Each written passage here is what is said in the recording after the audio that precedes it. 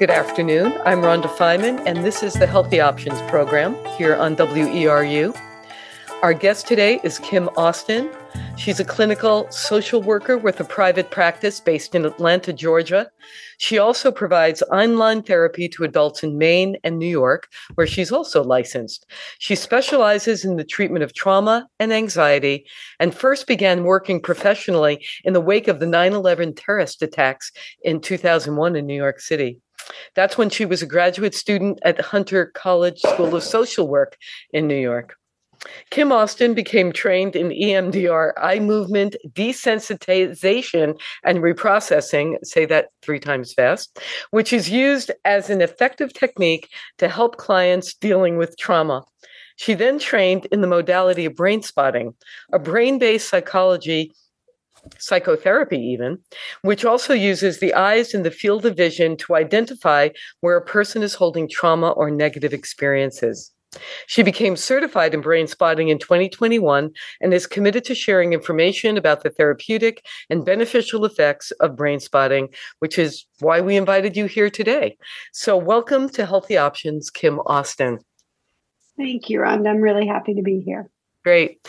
So, people I know in my community and many of our listeners are familiar with EMDR, maybe not so much with what brain spotting is. So perhaps we can start right off with what are we talking about? What is this? Sure. Well, I will preface it by saying it is not an easy thing to describe, but I'll do my best. Right. So EMDR is actually, brain spotting was actually derived from EMDR. So David Grand, PhD, who's the developer of brain spotting, was working with a client using a variation of EMDR, where he was, instead of with EMDR, eye movements is the EM. And the therapist, while a person is bringing up a trauma, waves their fingers back and forth. And so he was very slowly bringing his eyes across the client's field of vision. And one day he was going very slow and his hand just sort of stopped. He said it sort of felt like somebody held his hand in place. And he noticed that while the client was looking at this one spot, she seemed to process at a deeper level than she had been after almost a year of EMDR. So we got curious about this. And he's since developed brain spotting further. And really it's based on the idea that where you look affects how you feel. So basically, when you think about it, when you're looking at a particular space or you're thinking about something, your eye tends to go a certain place, right? And so the theory is that if I'm thinking about something, it could be what I had for breakfast this morning, and my eye sort of goes up to the right, that while I'm looking out, maybe I'm actually accessing information inside, accessing the neural network somehow connected to that thing. And so with brain spotting, we use that relevant eye position somebody's thinking about, whether it's a trauma or just being upset about, why do I do this thing I do? Why can't I stop it? Right? I've tried all these things. And so we find where they feel it in their body. It's a somatic therapy as well. And then we find the relevant eye position. So I use a pointer and I bring it across the person's field of vision. And then where they tend to feel that feeling inside more intensely, where they're looking, we sort of have them hold that spot with focused mindfulness and just process from there. And what it seems to do is help people really resolve unprocessed trauma. Sometimes they have more insights, but hopefully it's all about healing. And so that's the basic. Are people talking? Is there a conversation? That's a good question. So, one of the things that we've discovered, so brain spotting is really looking into understanding the brain. Lots of us, right? There's been a huge growth in understanding the brain and how it works. And brain spotting has really been working on this and has actually been working with a neuroscientist in Europe who's really trying to figure out what the heck is happening with brain spotting. And so what they've discovered is that, while talking can be helpful, we know it's a very traditional type of therapy, right? To talk things through, and it can be helpful. But when it comes to trauma, that how trauma is held in the brain there's only one small path that goes from our neocortex, that thinking, talking part of our brain, down to our limbic brain, our subcortex, which is where that trauma resides. And so by just talking, it doesn't always help to resolve things. So with brain spotting, we're trying to go below that by accessing the deeper part of the brain.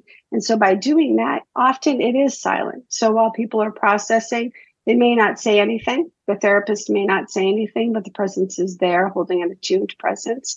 But there are some people that it's part of their processing, even though we're accessing that deeper part of the brain to share what's happening or to make sense of things. So the answer is it depends. Depends on the client, what's going on. And I'll have some clients the same clients who in some sessions, they'll be talking the whole way through, and other clients completely silent.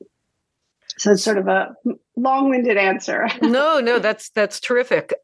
So when you say that, the connection to EMDR, when you say you're looking at the eyes, what is the eye connection?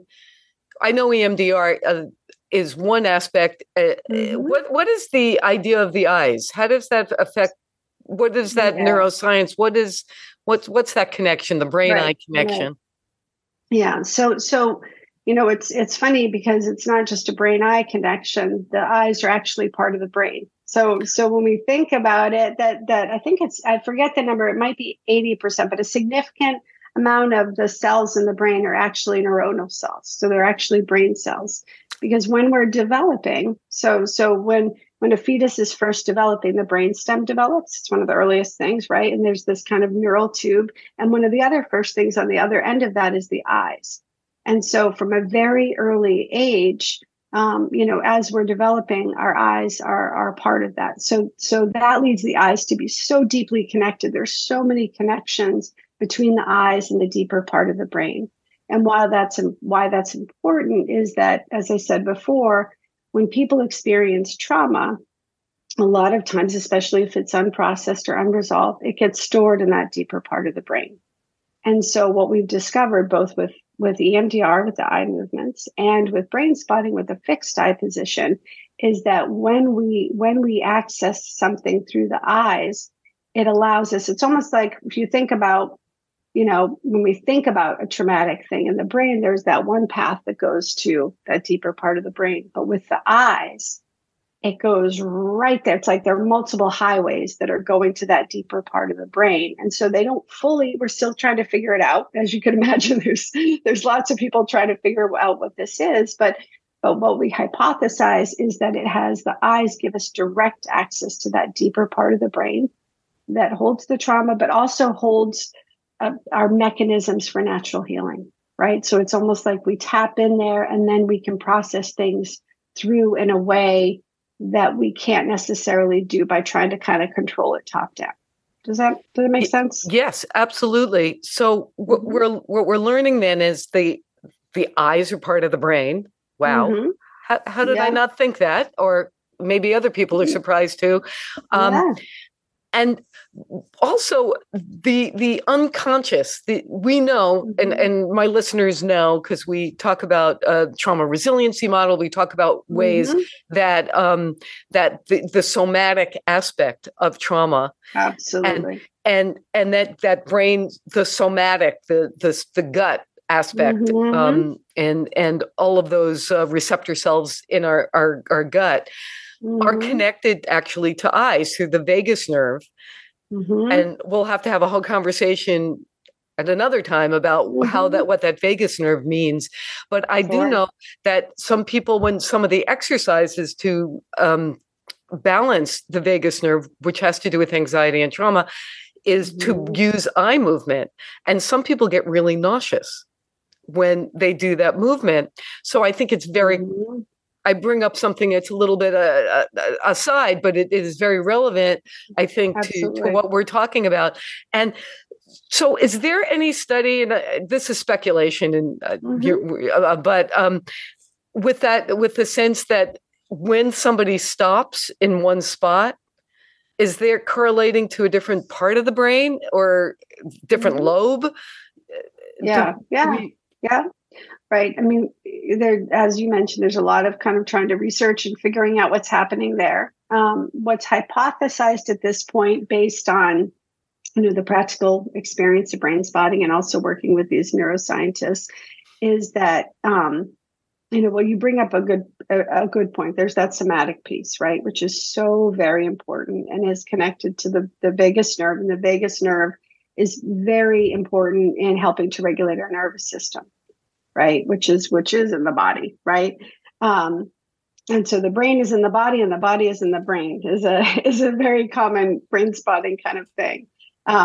So we are it's very much a somatic based therapy too. So throughout brain spotting, both we are paying attention to sort of restarting with, when you think about this thing, you're talking about this issue or trauma or whatever it is, where do you feel it in your body? Right. And so that's sort of giving us access to and sort of trying to connect all these pieces. And then when we find that relevant eye position, it's sort of like opening a file, right, connected to that felt sense and that issue, and sort of tying all these pieces together.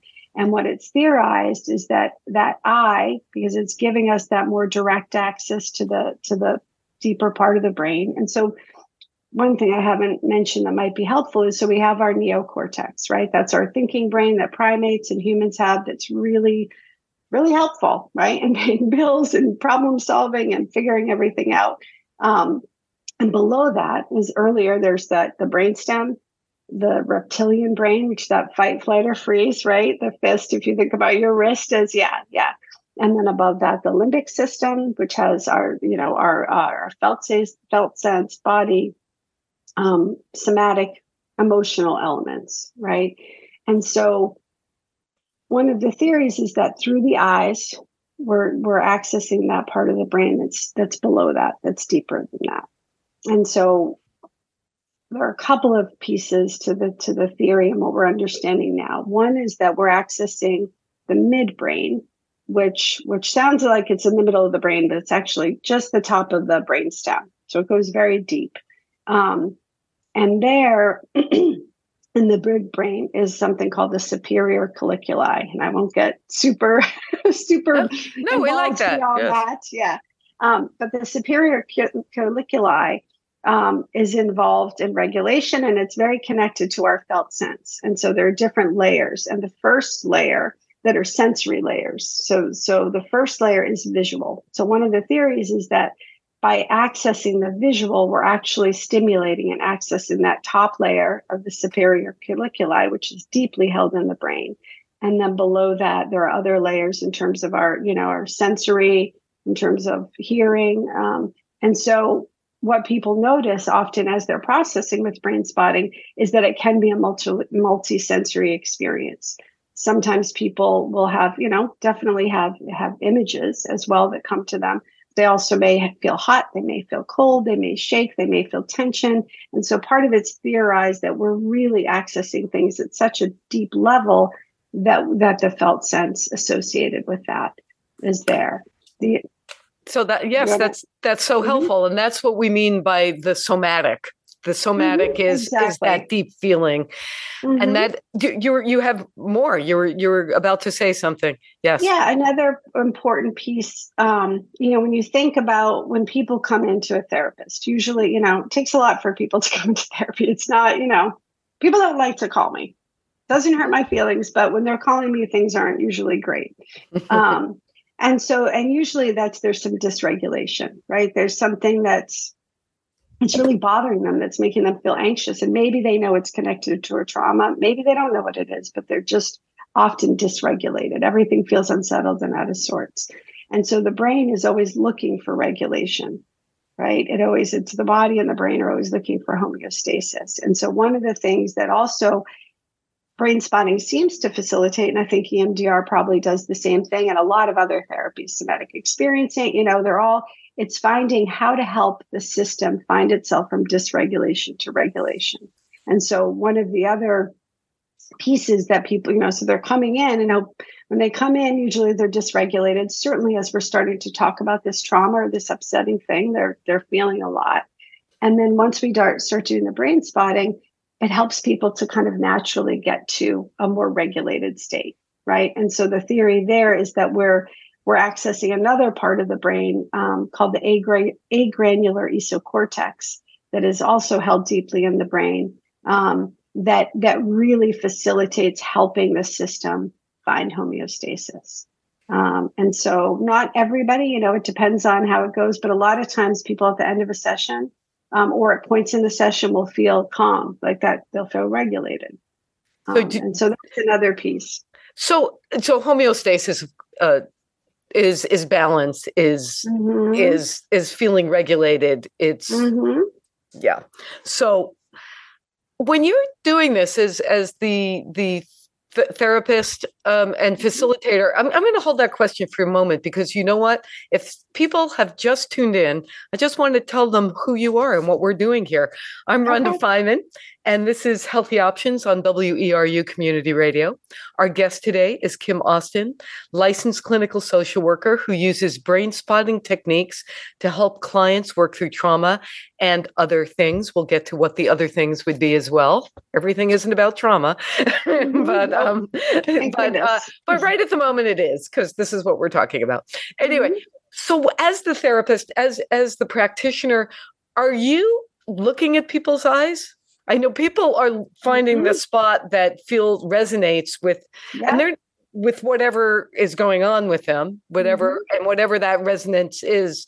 I probably, if we spoke to people who have experienced it, they might actually have different explanations of how they pick the point, how they know it's the right point. My tummy feels good, or my breath got calm. Absolutely. Something like that. But are you looking at the eyes? Are you seeing, did you notice if something shifts in people's eyes or? Yeah, great question. So a key part, I've talked about the eye position and the brain stuff and the body stuff being an important part of this. And then also the relationship with the therapist is an important part. And so really it's hopefully in any therapy, or a therapist is really there with you. But in brain spotting, it's really, we focus on really having an attuned presence. So part of that is really paying attention to and tracking what's happening with the client. And so, as we're going along, so in brain spotting speak, I sort of explained to you we call inside window. So it's person brings up the issue, they notice where they feel it in their body. And then sometimes people's eyes just naturally go there, or often I'll use a pointer, right? And I'll just bring it across their field of vision. And then they notice, they'll tell me, oh, when you put it over to the right, I feel it more in my chest, or I feel whatever. I might hold and brain spot from there. Sometimes people don't know, right? Either they're feeling a lot and they can't, sometimes there's a performance anxiety, which is normal. The other piece is that a lot of people, have not had the experience of learning to tune into their body, or it wasn't safe to tune into their body, or could be any number of things, or this is just such a big issue that it's so overwhelming. So what I do in that case, or I'm always doing this, but is to really pay attention to what I see. So usually as people are accessing, these upsetting things and their eyes are tracking along, there will be little reflexive cues. So, and this is where we know it's kind of that deep brain, right? So it might be a blink. It might be they take a deep breath. It might be they bite their lip. It might be they look like they're flushed, right? Or they might wobble their head, or their eyes may wobble as well. And so that happens periodically. It happens. Some people it's all over the place, and some people it's very subtle. And so in that case, I may say, hey, I noticed where I put my pointer over here, your breathing really changes, or your eyes started to. And that was actually what David Grand, when he was first discovering brain spotting with that client, her eyes wobbled. And that's what led him to actually hold his fingers. And that's when he discovered the processing. So it was sort of her nervous system told him, hey, there's something happening here. And so he just attuned to that and stayed there. And so throughout the processing, I'm continuing to watch what's happening with the person with that attuned presence. And I may check in at points and times, or I may just mostly stay silent and stay out of the way, because really what we've come to discover with brain spotting is we're tapping into something. And if we let the person's system do it, it knows what to do, right? It's kind of like when you have, we think about, we cut ourselves. We may clean the wound. We put a Band-Aid on, but then we kind of let our body know what it naturally knows how to do to heal. We may have to intervene at different periods of time. And so it's kind of the same thing with this. It's like, if I intervene too much, I don't know what's going to happen with this person's system. And so there's another piece of kind of the uncertainty principle, like, let's trust this client's nervous system and just stay and follow. So that's another piece of that attunement with the therapist. So that is a question. Is there a caution? Is it can be too much for someone, or the things get exacerbated? What is a caution? Is this for everybody?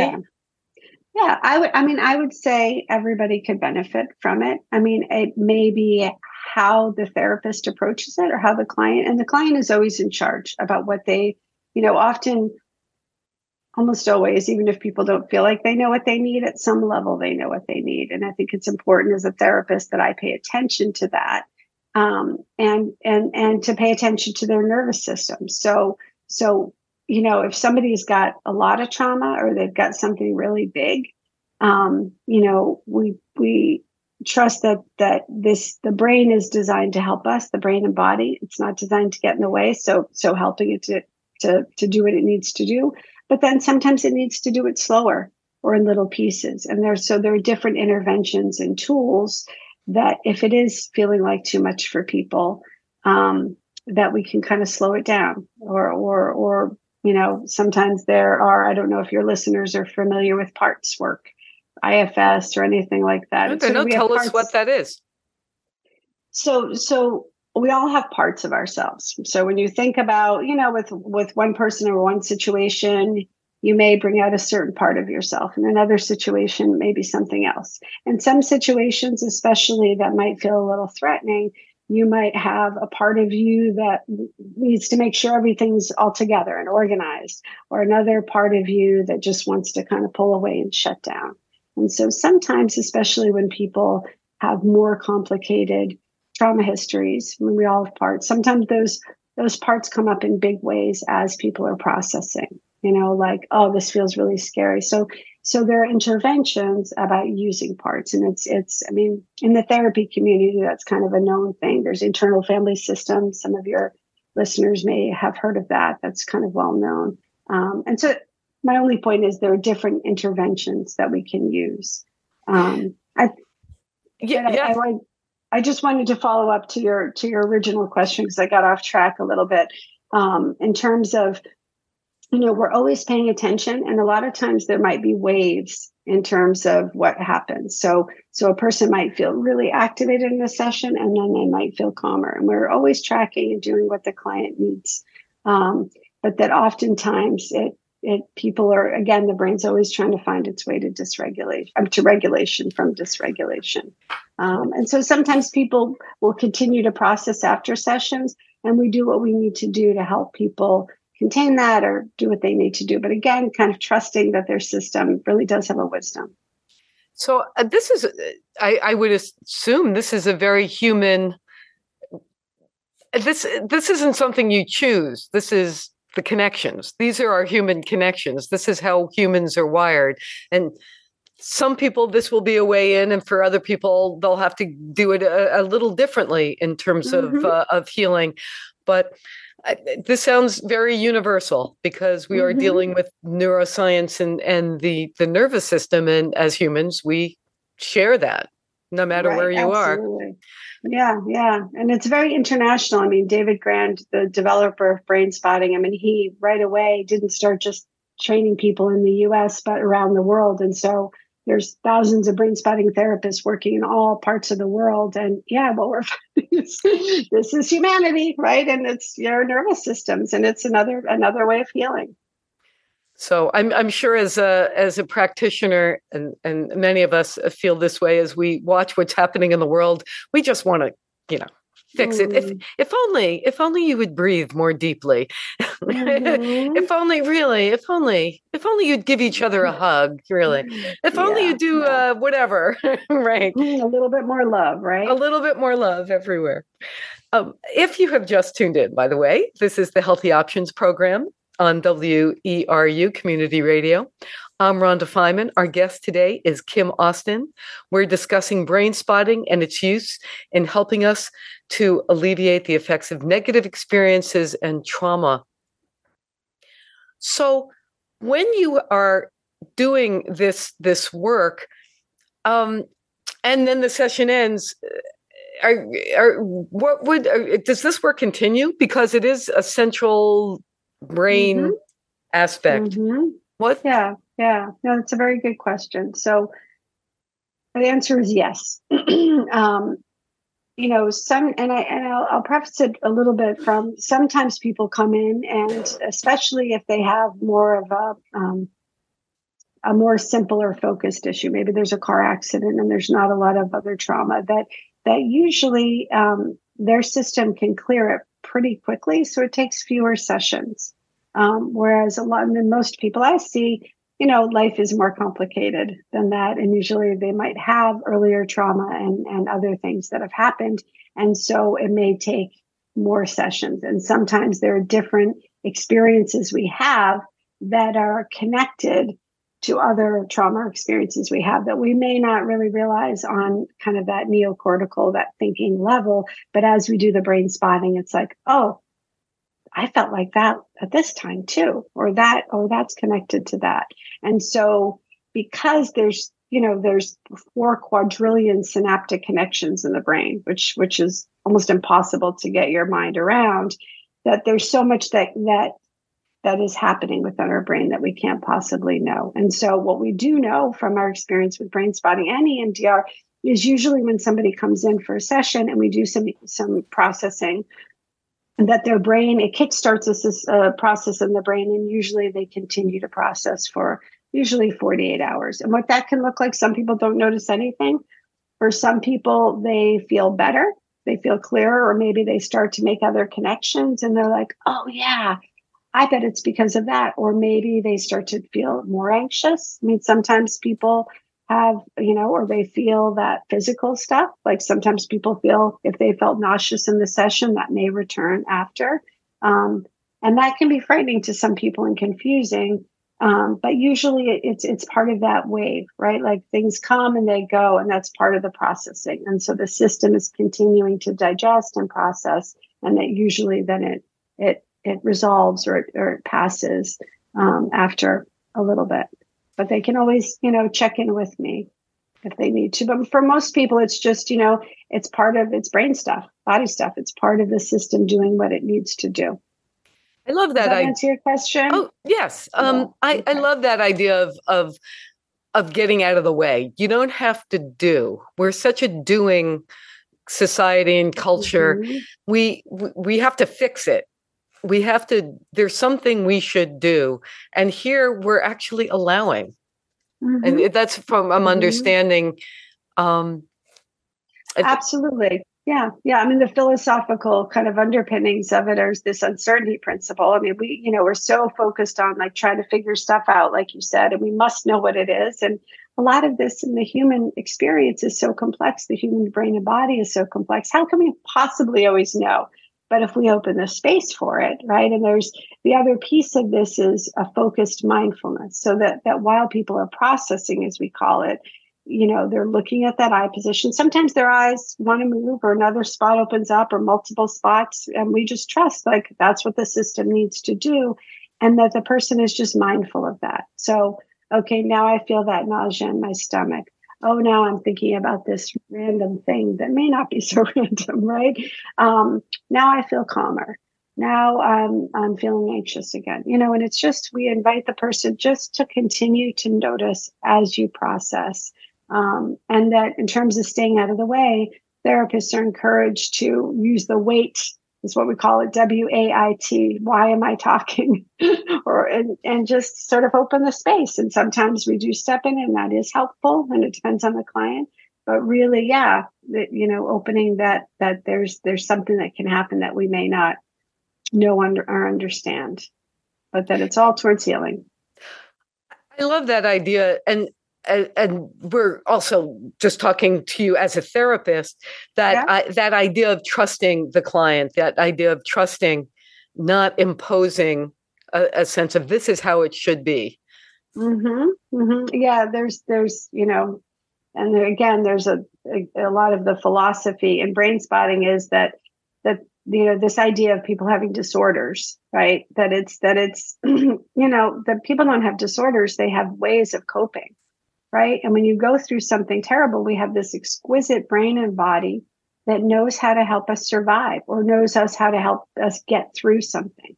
And that, sure, if that after the trauma, if some of those ways of coping persist, it can get in the way of our lives later.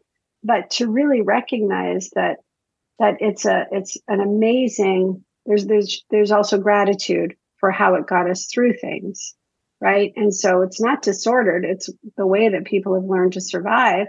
And sometimes it gets stuck, or sometimes it's sort of like, oh, how do we help the system realize you don't need to do that anymore? Whether it's shut down, right? In certain situations that it was really important to shut down. But now, like, your voice wants to be heard, and you want to be heard. So how do we help your system kind of make you realize or get to a point where it feels okay to do that? And it's not a disorder. It's that's part of being human. That brings us to the idea that this is not only a trauma therapy or an anxiety therapy. I was just reading about creative, getting to a better part of your creativity, or opening up to what's possible. How does that get transformed? And how do you work with individuals, artists, or just people who want to get to a different level in their own lives? Yeah, I have worked with people. People don't sort of come to therapists usually realizing that that's something, performance enhancement or creativity, working through creativity blocks can be helpful. But yeah, and brain spotting, that's, David Grand, the developer, does it a lot. And there are a lot of other people that specialize it. And it kind of follows with the same theory of, we have these neural networks in our brain, right? And so, and one helpful way I think, whether it's thinking about any of our experiences, whether they're traumatic, whether they're positive, whether they're creative, is that neurons that fire together wire together is an old axiom. And so when we do something, it's creating these neural networks in our brain, right? Both when, if something terrible happens while somebody's, baking cake, right? And then the smell of cake kind of makes you think of this terrible thing. It's like, that's because that's what happened, and they wired together. The same thing if you're learning a musical instrument and you find this flow or this wonderful place in that, there's a neural network for that. And so in terms of performance enhancement, if a musician is struggling with a certain piece, or is having a lot of anxiety, or just wants to explore if they can go to a next level with something, that they can come in. And sometimes if it's a creativity block, we might look at what feels like it's in the way. And it's interesting because actually the person that David Grand was working with, the client, when he discovered brain spotting, was a professional ice skater. And she was unable to do a particular jump that wasn't the hardest jump, but she just couldn't do it. And so he was working with her around that. And in her case, it was trauma, or there was a block to that. So you focus in on what's getting in the way, finding the neural networks associated with that, and then using that eye position, focused mindfulness and presence to help the system work through that block to maybe open that creativity. On the other way is sometimes there may not be a specific block, but I want to continue to expand this, right? And there's something called expansion brain spotting. So it's, think about that game if you're an athlete, or think about that performance when you just felt it. You felt that creative force flow through you.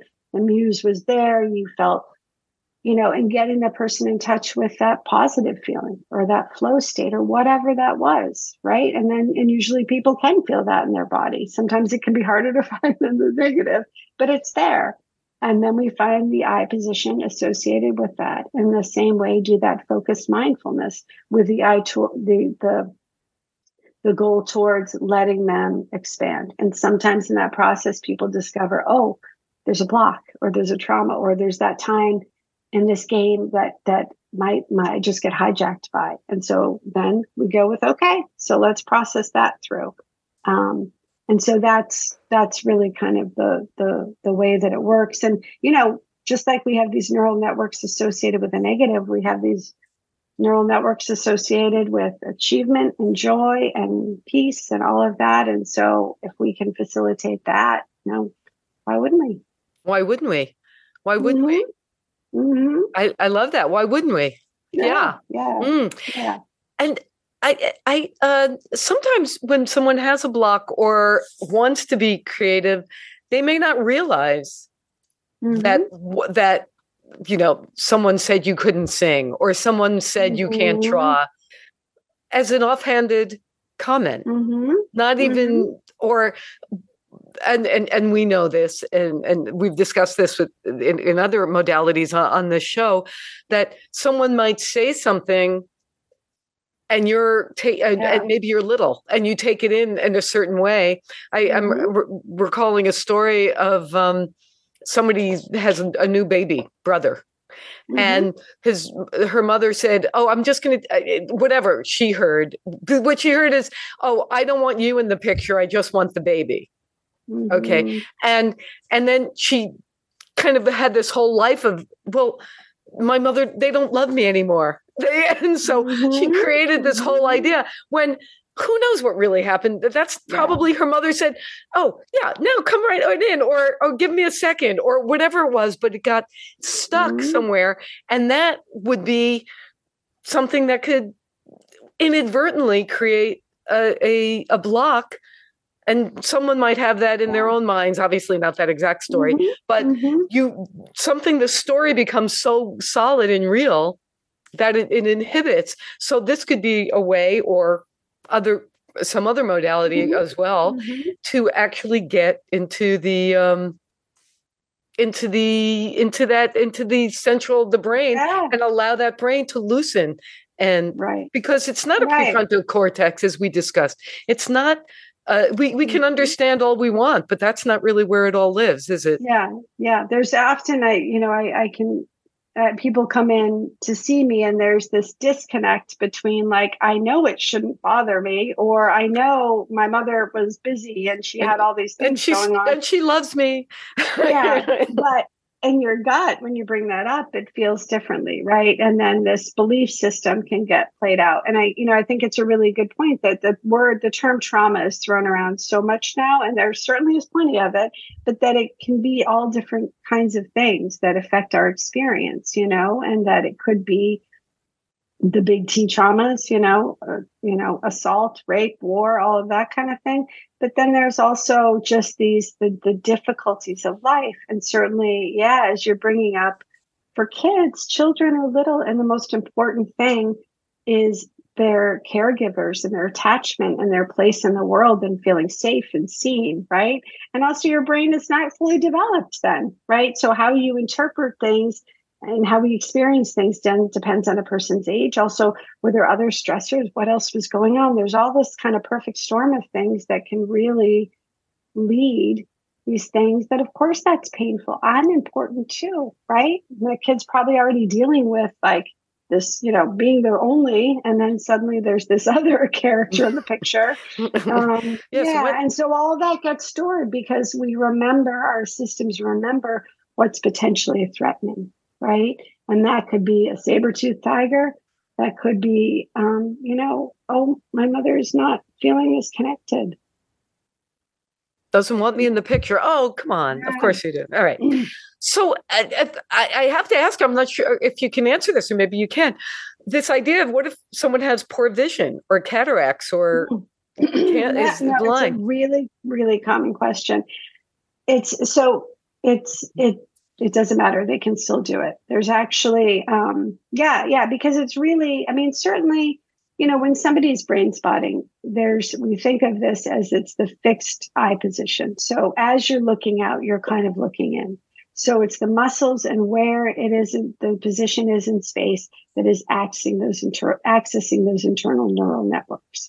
So, so that's kind of the basic premise of this. Obviously, I think if somebody's looking at something, the spot happens to fall out a picture or something, we're visual creatures. I'm sure associations may come in. But if you're blind, you can still do this. And there's actually at least one, there may be more, brain spotting therapist who's blind. And she has built up many other senses in terms of tuning in. And so, it's using the eye position, the muscles to access that. So you don't really need to have the vision. You don't need to have the vision. No. Yes, because eyes move, and if assuming you still have eye muscles and such, but the eyes move, and you can move in different areas, even if and get that sensation. Right. And their processing may or may not be different because when we've lost some sort of function, whether it's eyes or something else, our brains are brilliant in building up other senses, right, and capacities. So, I haven't done brain spotting with any blind clients, but I would imagine, and just hearing this other blind brain spotting therapist talk, that she tunes in so many different ways because of the brain building up our capacity in whatever way it needs to. Well, let's just take a moment here. If you just tuned in, this is WERU Community Radio. This is the Healthy Options Program. I'm Rhonda Feiman, and our guest today is Kim Austin, licensed clinical social worker. We're looking at the therapeutic uses of brain spotting for reducing trauma and more as we enter this other realm of creativity. Yeah. And there's also this aspect of music. We don't want to not mention the now, at some point, we'll have a link to the music. It gets tricky to play things that are going to be for licensing. We didn't get, I didn't get David Grant's permission to use it here, but I will definitely get links so people can hear this CD or that is created, brain spotting, and you can maybe tell us about how these what these recordings are and how that enhances what you're talking about. Absolutely.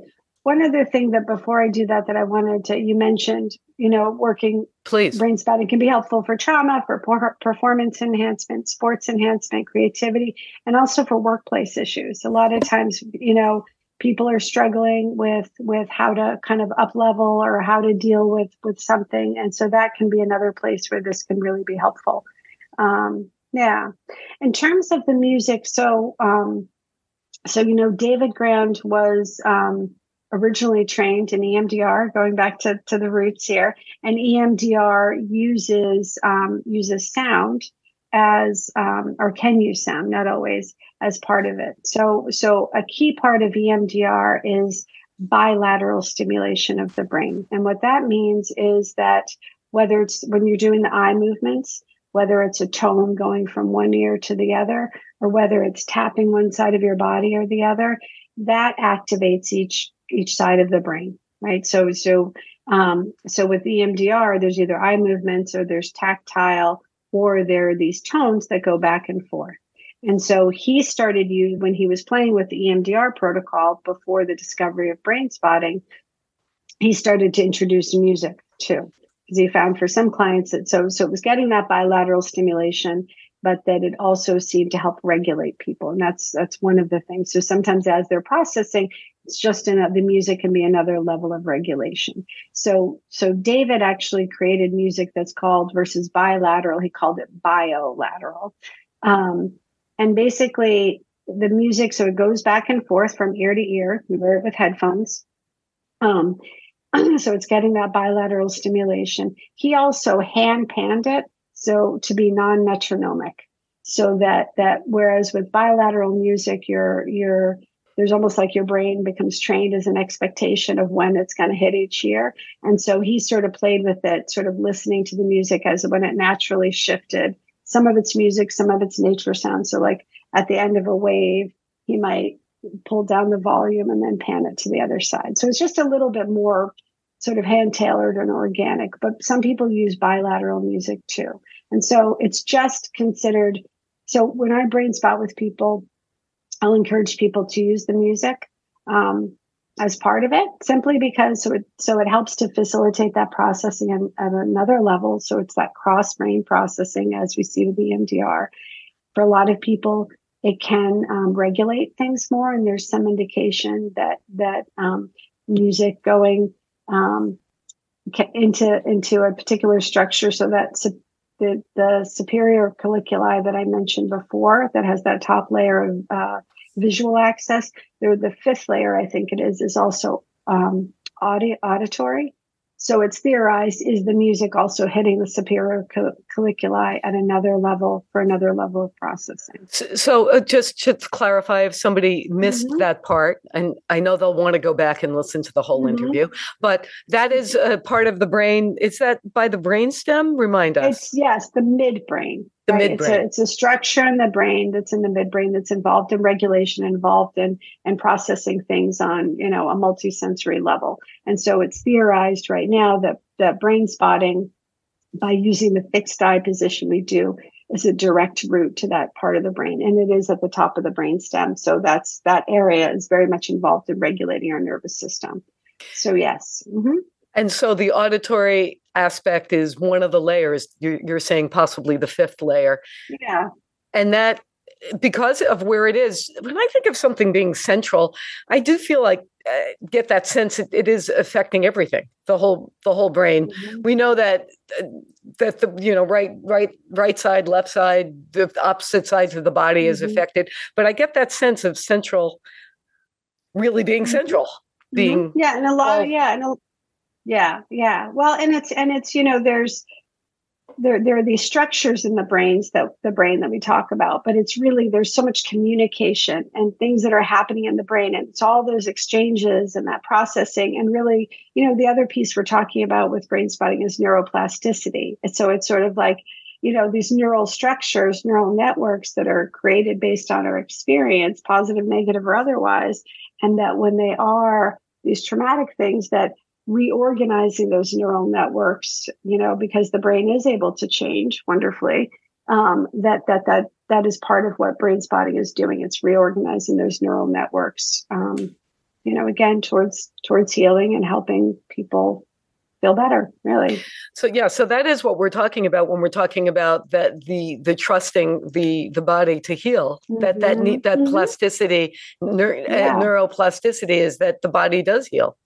Right, exactly. When you think about stroke patients, right, there's been tremendous gains made with stroke because you get on, there's something happening, and let's get in there and use the brain's capacity to heal itself and to fix things, right? It may not permanently, but people get a lot more functioning back now because we step in and help the brain do what it knows how to do. And we do know that audio aspect is really central. Don't we say that if when people are passing that, it really is the last sense that goes, people hear, and so that bilateral music for this seems very beneficial to add in an expanding, not obviously, but not required, but it could enhance. But it could enhance. And I have some clients who don't like the music, to use the music at all, and that's fine. Again, we're trusting that person's system, and some people want to use it sometimes, and sometimes they don't. But the basic theory on why it's helpful is the things that I just reviewed. Yes, right. So go back a little bit when you went very quickly about the workplace, the benefits of working with the workplace.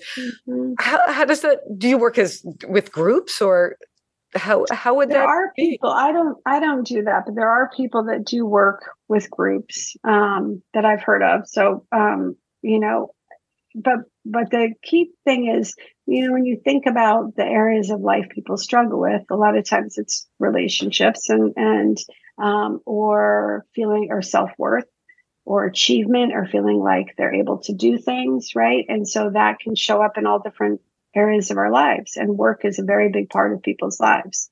And so if I'm really struggling with procrastinating at work.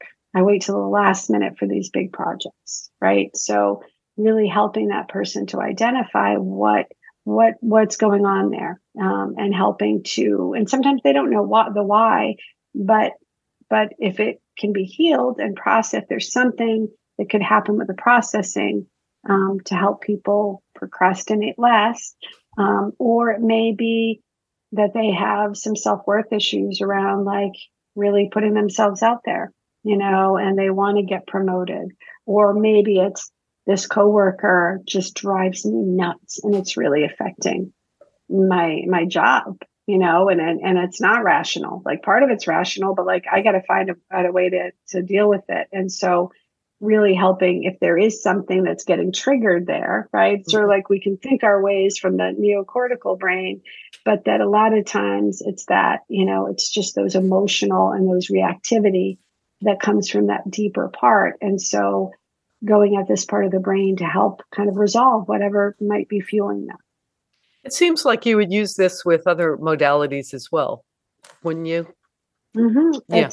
Yeah, absolutely. I mean, a big part of, David Grand, the developer, will talk about that there's no turf when it comes to healing. And that it's really that if EMDR works for somebody, EMDR is great, or somatic experiencing, or internal family systems, or any of these. There's so many. Fortunately, there's so many great healing modalities, and so really, what a person's needing, we should provide to them. So somebody might come in for brain spotting, and I'm actually doing more of something else because that's what their system's needing.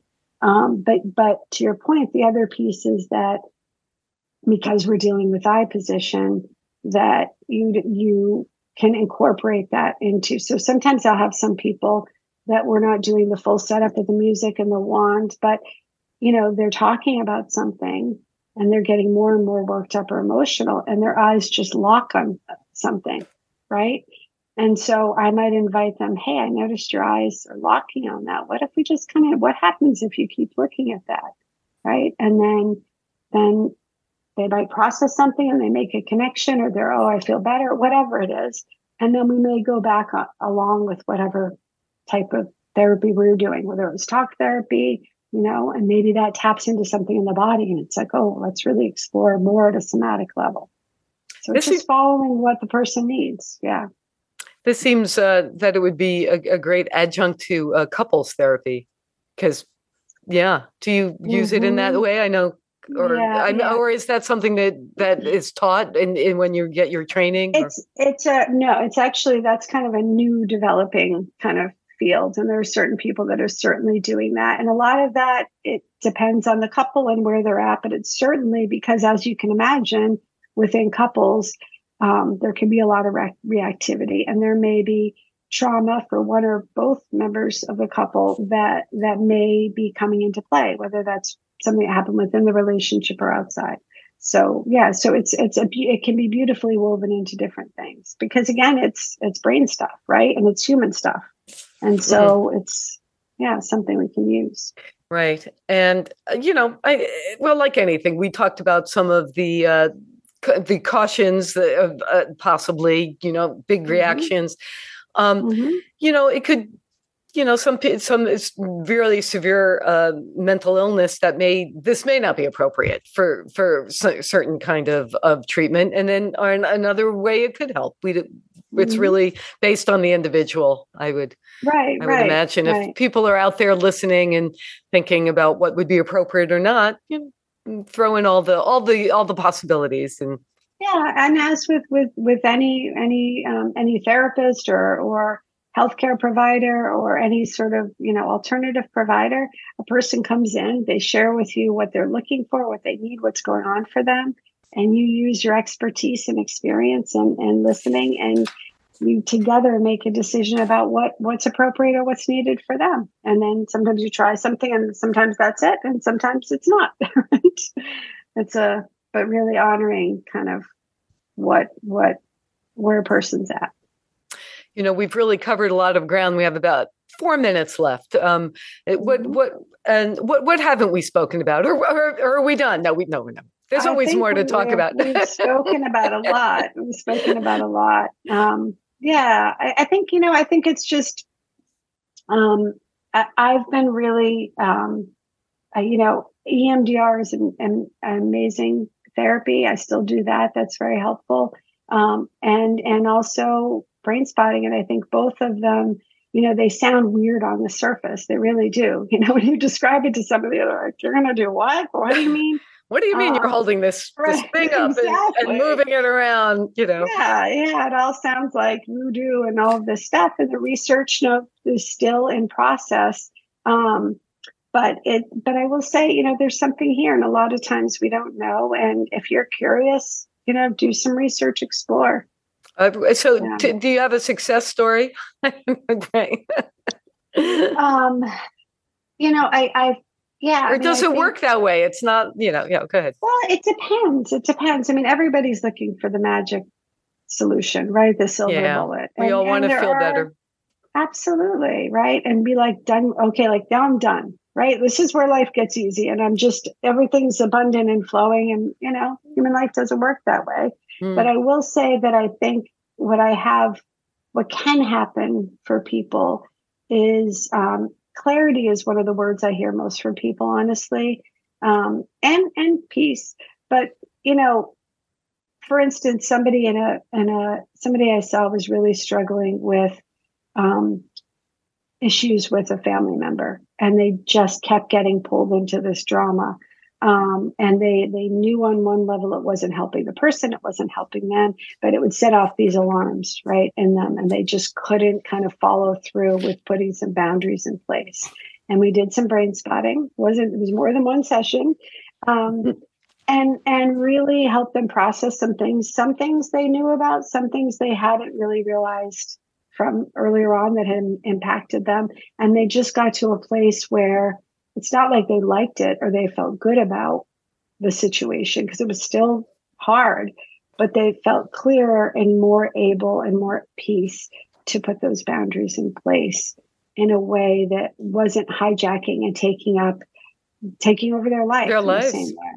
Well, so that's one example. That's a great place. It's great to leave on that up note. Yay. Really, I can't believe we've run out of time, but we have.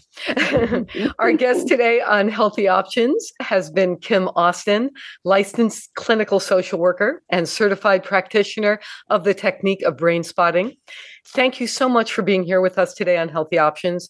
If you want more information, Kim's website is kimaustin.com, KIMAUSTIN.com. And we'll have other links that to things that we've mentioned on the show and other information that was mentioned at the Public Affairs Archives for Healthy Options at weru.org. You can also hear previous Healthy Options podcasts when you get the WERU app, which we strongly advise. Everyone should have the WERU app, no question about it. And you can also hear, if you've missed any part of this program, you certainly can hear it again at the weru.org. Thanks to Joel Mann and Amy Brown of WERU for engineering support, to Petra Hall for production assistance, and as always, thanks to all of our WERU listeners and supporters. This is Rhonda Feinman, wishing you the best in health.